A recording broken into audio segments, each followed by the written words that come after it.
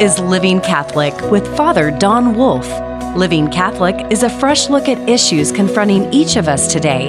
This show deals with living out the Catholic faith, what that means for Catholics, as well as the impact on the rest of society. You certainly don't have to be Catholic to enjoy this show. And now, your host, Father Don Wolf.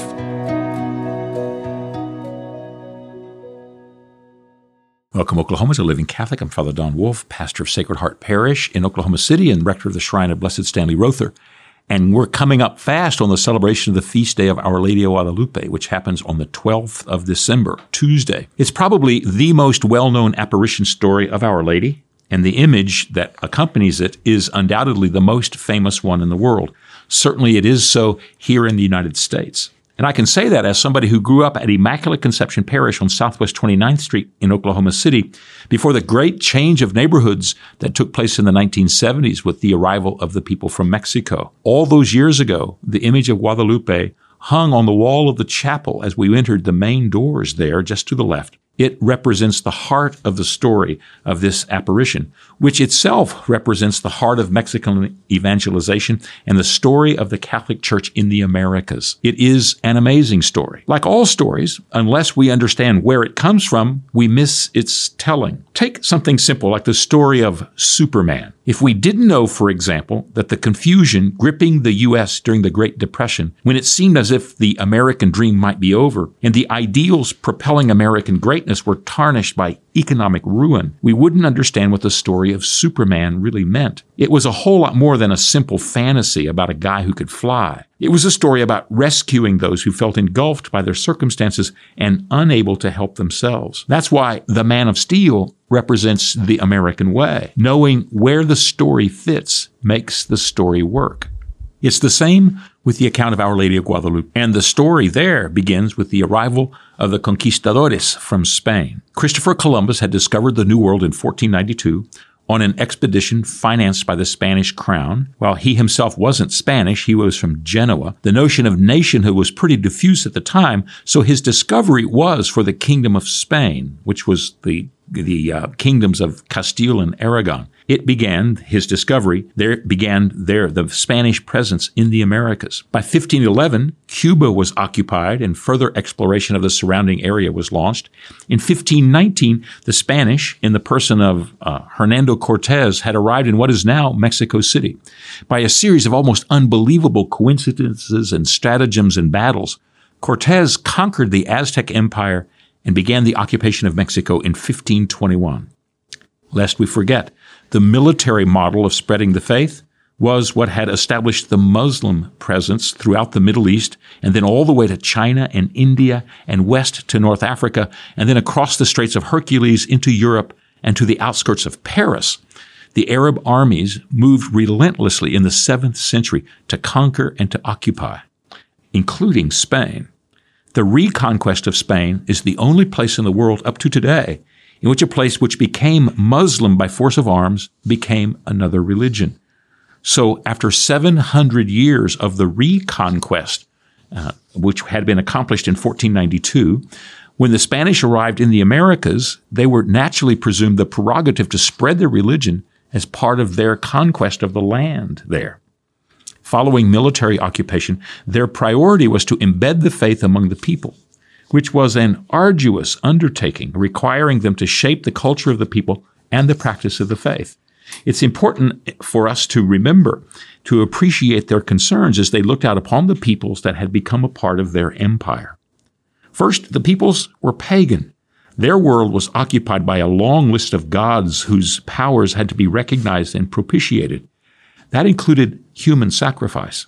The Spanish were concerned to teach their people to adore the true God and to enact the will of God in the world. Secondly, their cosmology was defined by violence and struggle. Their new religion was defined by love and self-giving. And the Spanish sought to instill this throughout the culture that they were building. And thirdly, the languages and myths of the people they encountered dominated everything about them and controlled what they saw and how they understood the world. The Spanish wanted to transform these stories into a true expression of Christian belief and practice. All of these were gigantic challenges, and achieving them would be the product of noble efforts on the part of the Spanish evangelizers. They were trying to change an entire world of belief, not just teach their people new facts. And nothing of this was easy. There weren't many Spaniards and certainly not many churchmen. Their efforts were slow, and they happened only in fits and starts. Unsurprisingly, there was a lot of resistance on the part of the people who clung to their old beliefs. This was compounded by the need of the churchmen, the evangelizers, to learn the language and understand the cultures of their new people. They knew it wasn't enough simply to impose a set of beliefs and practices. They had to build on a solid foundation, excavated down to the deepest possible levels in order to be firm and supportive of the message of the gospel. And nothing about this was easy. After a generation of only slight progress, it was they had achieved a little, but not much. It was slow going for all these reasons. They knew they were not simply bringing Spain to Mexico. They were creating a whole new world of practice and a new set of practical beliefs among their people. This wasn't new. Every culture puts its stamp on the contours of Christian belief. We often have a hard time understanding this because our culture is invisible to us, as every culture is invisible to the people who live in it. Asking someone to appreciate what's normal for them is like asking someone to imagine what speaking English must sound like to somebody who doesn't understand it. Maybe we can imagine what it might be like, but we don't really know. Our experience of life has made the emphasis and practice of the faith in particular ways, and that emphasis and practice is invisible to us because it's simply a part of our culture. For example, we celebrate Christmas with the images and symbols of Northern Europe. Santa Claus is dressed in clothes to keep him warm in the snow, and our depiction of Christmas time is holly wreaths and evergreen trees amid cold and ice, adorned with candles lit in the dark of winter. It's our culture. We think it perfectly appropriate, although it looks pretty funny in Australia, where Christmas happens to be in the summer, or in Nigeria, where the equatorial sun shines down on images of pine and mistletoe. It's culturally specific. And our culture celebrates the Sacred Heart of Jesus, which is an emphasis on the humanity of Jesus, whose human sentiment connects with our capacities to love and care. It grew out of an historical concern in the cold rationality of Northern Europe that the emphasis on God as judge had overshadowed the promise of Christ as Savior and companion. To recover this important aspect of our faith, the devotion to the Sacred Heart was established. In a different culture and in a different historical moment, that devotion wouldn't have been necessary. Devotion to the heart of Jesus didn't grow up in a place where people lived from the heart. It was an important emphasis in a place where people lived in their heads and were preoccupied by their thoughts. It's a product of its place and time. The devotion of the Sacred Heart of Jesus is, in that example, a cultural artifact. What the Spaniards were engaged in establishing was the necessary cultural expressions of the life of faith among those to whom they were proclaiming the gospel. Now, some of this effort was explicit. They worked at establishing dictionaries and learning about the practices of the religion of the Aztecs. Their catechists learned the stories of the gods and goddesses that the people prayed to and sacrificed for, and they cataloged the images and prayers of the people they knew and honored. All of this was a way to try and get inside the religious imagination of the people of the time. If you've ever seen the Veggie Tale storybooks for kids, with, say, a story about Jesus and the prodigal son, for example, you've seen a product of what the gospel proclaimed in the images and understanding of our place and time looks like. The Spanish were trying to offer the gospel in their place and time in the Americas. Of course, much of the effort was also unconscious. They were struggling to make the gospel understood within the confines of culture and language, and this involved translation that was implicit as well as explicit. The first generation of those to hear the gospel helped this along by providing their own means and modes of expression as they sought to understand the life of Christ and the power of God. Think of those first generations of Catholics in Mexico who were trying to explain to those around them that Jesus is the Good Shepherd, and they were explaining this to people who had never seen sheep. They had to explain what being a shepherd means, and perhaps they had to substitute another image for what real care or real concern looks like. The search for the images and explanations of the life of the faith was indigenous and had to be indigenous to the experience there in the life of the faith. After one generation, there'd been some success. The missionaries had established the communities of believers. Among the Spanish-speaking, there were the regular and recognized religion of the mother country, but within the native people, the missionaries had won converts and were working to integrate them into the community, but it was very slow going. Implanting the life of faith in the heart of the culture isn't easy, and the missionaries knew it. They had to be settled in for the long haul. And we need to recognize that they wanted to make the life of faith a culture of belief, not just an aspect of life. We often forget this as part of evangelization, especially because in our age, we have essentially lost the war of cultures. Our imagination moves us to think of the faith as contrary to the world of business or science or politics, rather than as a deep expression of those things. But real long-term evangelization works to convert the culture. When this happens, every aspect of culture carries the message of the gospel and the hope of Christ. It's not just the prayers in church or the topics at Bible study that do. What could be better than to know that everyone who is a part of the everyday practice and expectation of a culture is being marinated with the love of God and the salvation and our salvation in Christ? That's what the missionaries there wanted to achieve. The Archbishop of Mobile, Alabama, who was raised in New Orleans, gave a pithy description one time of what it means to grow up as part of a Catholic culture, at least what it looks like in our day and time. He said of the people he knew when he was growing up that in a place like southern Louisiana, where the outlines of culture and language and expectation were formed by the life of the church over centuries, there, if you were nothing as far as religion went, you were a Catholic. That designation meant that if you never had once been taught a whit about Catholic doctrine or didn't know one thing about the Catechism or the Bible, you still understood yourself to be part of the church and knew that you were part of the Catholic expression of faith just by doing what everybody else was doing. So creating that culture is persuasive and powerful. After all, we're all capitalists and part of a capitalist culture, even though not one person in 10,000 could describe the details of capitalism, where it came from and what its tenets are. And for the most part, none of us care to know, as long as we can open up the envelopes from our mutual fund and know our account has increased in value. That's the culture of capitalism. In fact, if we're faced with some other suggestion that we should try socialism, for example, we don't know what to say. None of us have ever really thought about an alternative or could explain why the one might be preferable to the other, if it is. We're completely disarmed when we're being challenged, other than defending what we've got and what we like, because the culture is what we're a part of. The culture of faith operates much the same way. It was slow going with all of the missionaries. And then suddenly, in 1531, Guadalupe happened. A first generation convert, his name was Cuautlacoatzin, who's known to us by his baptismal names of Juan Diego, that is, John James, experienced an apparition of, quote, a young woman clothed with the sun, unquote, who called herself Guadalupe and identified herself as the Mother of God, the Mother of Jesus. We've all heard the story of that encounter and its ultimate results. In the exchange with Juan Diego, this woman insisted that he visit the Bishop of Mexico City and fulfill the request to build a church on the spot of the apparition. As these stories go, the bishop was reluctant. Bishops are always reluctant in the face of a message like that. They're always concerned about allocating their resources and making sense of their responsibilities. It's just not possible to respond to every request or make good on every insistent voice. But Juan Diego was tasked with making him understand what was needful and necessary at that moment. There's also another hidden part to this encounter as well.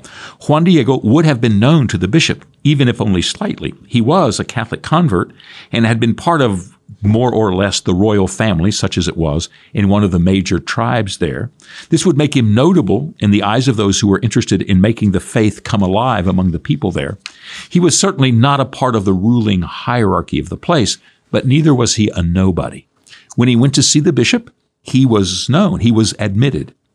And in the visit with the bishop, Juan Diego reported what the woman had told him. The most salient point in the eyes of those who heard the account was that she had called herself Guadalupe and that she had spoken to Juan Diego in his own language. Both of those are important. The first was significant because there was a devotion called Our Lady of Guadalupe in Spain that had been a minor part of the faith there for centuries. It was a simple story. On a riverbank in Spain, a statue of Our Lady had been excavated from the spot where it had been hidden many years before at the time of the Muslim conquest. It was a memorial of the difficult struggles for Spanish Catholicism, as well as a reminder of the reconquest and the vitality of the faith there. We don't know what the young woman actually said to Juan Diego when she said the word Guadalupe, since she spoke in his native language and not in Spanish. But those who heard his story when he repeated what she had said heard him say Guadalupe. What he heard, more than anything else, was that she was the Mother of God, which is a title that was given to Mary in the 5th century at the Council of Ephesus. And she was speaking to him not in Spanish, but in the language of the people of the Valley of Mexico. The second aspect of all this was that he was hearing this message of the faith in his own language, in the rhythms of his own heart. This was part of the translation of the faith into the story and to the life of the people there. However, there was also a part of his story that was hard to credit. Juan Diego reported that he had encountered this apparition on Tepeyac Hill, north of Mexico City. This was a notable area in that it was a place in which in the past there had been a shrine to a goddess there. To have a native man mention that he had encountered an apparition of a young woman on Tepeyac Hill, entrusting him with a message to the local bishop, would be like something like saying that you'd heard a special message today from a trans workshop presenter that you needed to communicate to the head of the church. That is to say, it probably wouldn't be well received. So when Juan Diego spoke to the bishop dismissed him and dismissed his request.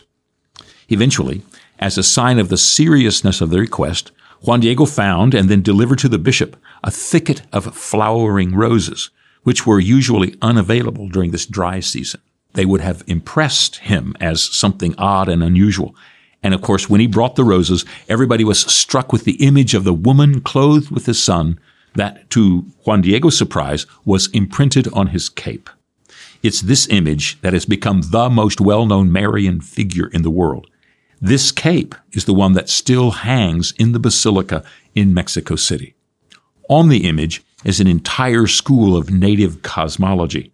There are a dozen YouTube videos that you can look up detailing what the stars on the cape and the flowers on the garment actually mean. The other elements of the image are also analyzed in detail. They describe what the indigenous Mexican apprehension of these things would have been and what someone would have understood upon seeing them for the first time. The image is a school of evangelization. It presents the story of God intervening with his people so that they might understand his initiative offered to them in Christ. It's a story of the most profound level of evangelization.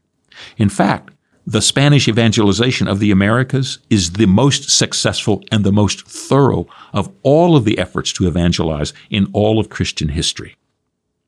Now, it took a long time for the message to spread.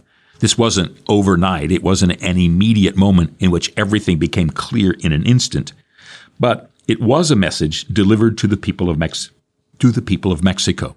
Unlike what we're used to and what we value, which are words and propositions and reasons, the teaching came to the people of Mexico by way of this story. And within that story was the appreciation of appearances, the types of language that was used, and the images and symbols of the image left as a result of this apparition. Unlike the previous evangelization efforts, this was effective. Those who saw understood, and in understanding, the light shone for them. It was an inspiration. We might take a lesson about this kind of evangelization from a short passage in the book of the prophet Amos. Amos writes, "Are you not like the Ethiopians to me, O men of Israel, says the Lord? Did I not bring the Israelites from the land of Egypt like I brought the Philistines from Caphtor and the Arameans from Kir?" In this passage, God lets the Israelites know that they're not the only ones whom he directs or rescues. In fact, their great claim as God's chosen is compared to the previous action of God to bless and protect and choose other people. Amos reminds Israel that God is the God of all people, not just one group. The timeline of God at work and blessings being rendered includes what God does for others, not just what God does for Israel. God has been the Savior of all people, not just one tribe, not just one nation. As the early church fathers pointed out, there are the seeds of the gospel planted all over the world in each culture. The apparition to Juan Diego was a chance for some of these seeds to sprout in the Valley of Mexico, so that the people there could hear and understand the gospel in their own language and amid their own understanding. When Cuatlacotzin opened his cape, the message of God to his people was already being communicated and powerfully. God acted to save his people, including those who were hearing the good news for the first time. Guadalupe has been woven into the life of Mexico since this time. In the succeeding generations, the spread of the gospel was phenomenal, stretching throughout the Aztec empire of Tenochtitlan, the name of Mexico City, and central Mexico, and then south to Central America and north through the reaches of North America.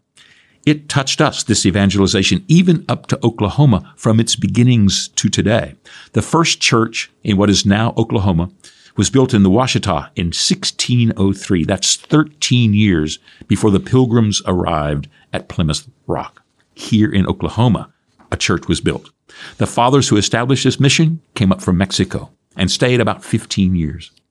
And the Mexican experience in the Church of Oklahoma has been a factor in the growth of the church here from its formal diocesan establishment in the late 19th century up to today.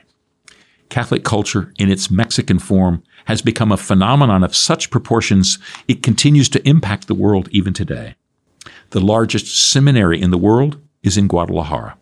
The Cursillo, which has its roots in Spain but came to flower in Mexico, is the largest and most influential lay movement in the Catholic Church. And Mexican Catholic practice has now arrived in the U.S. and has begun to influence the regular lives of American Catholics in everything, from its music and its vestments to its calendar and its cuisine. The image of Our Lady of Guadalupe became the catalyst of a living faith. God was at work with his people, and the people have responded.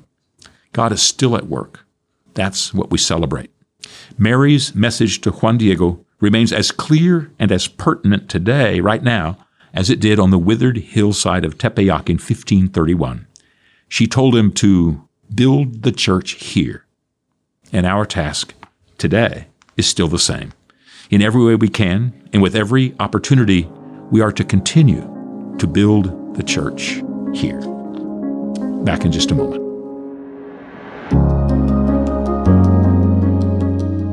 Welcome back to our final segment. We have a poem today called Advent Impatience. Mostly we think we don't like to wait, and our Advent is time spent badly. Anticipating the not yet, we loathe and hate. We rush to the day, our object, madly. It's all true. We are far from being patient. Truly we chafe and pull at the not yet. Prefer immediacy, renaissance of our calendars to seize what we can get. But really, we've become accustomed to long season of true preparation. Our sensibilities dulled past numb in the long advents of our own station. For Christmas is not now a season of 12 days, as on previous pages in time gone by, but has now expanded 5-fold ways to fill where November and all December lie. We prepare for 40, 50 days, carefully, propelled to action by Christmas's impatience, not always as we would like, prayerfully, but by rushing toward every store's cry, so that we'll be ready for the sure morn in which all our waiting is then fulfilled, when Christ is finally mid shepherds' crowds born, and Bethlehem heat brings Jerusalem's chill. When it's over and done, come and gone, we can all prepared see the season out. Is over even at the lighting dawn. Our drama peaked, then faded into doubt. That's Advent impatience.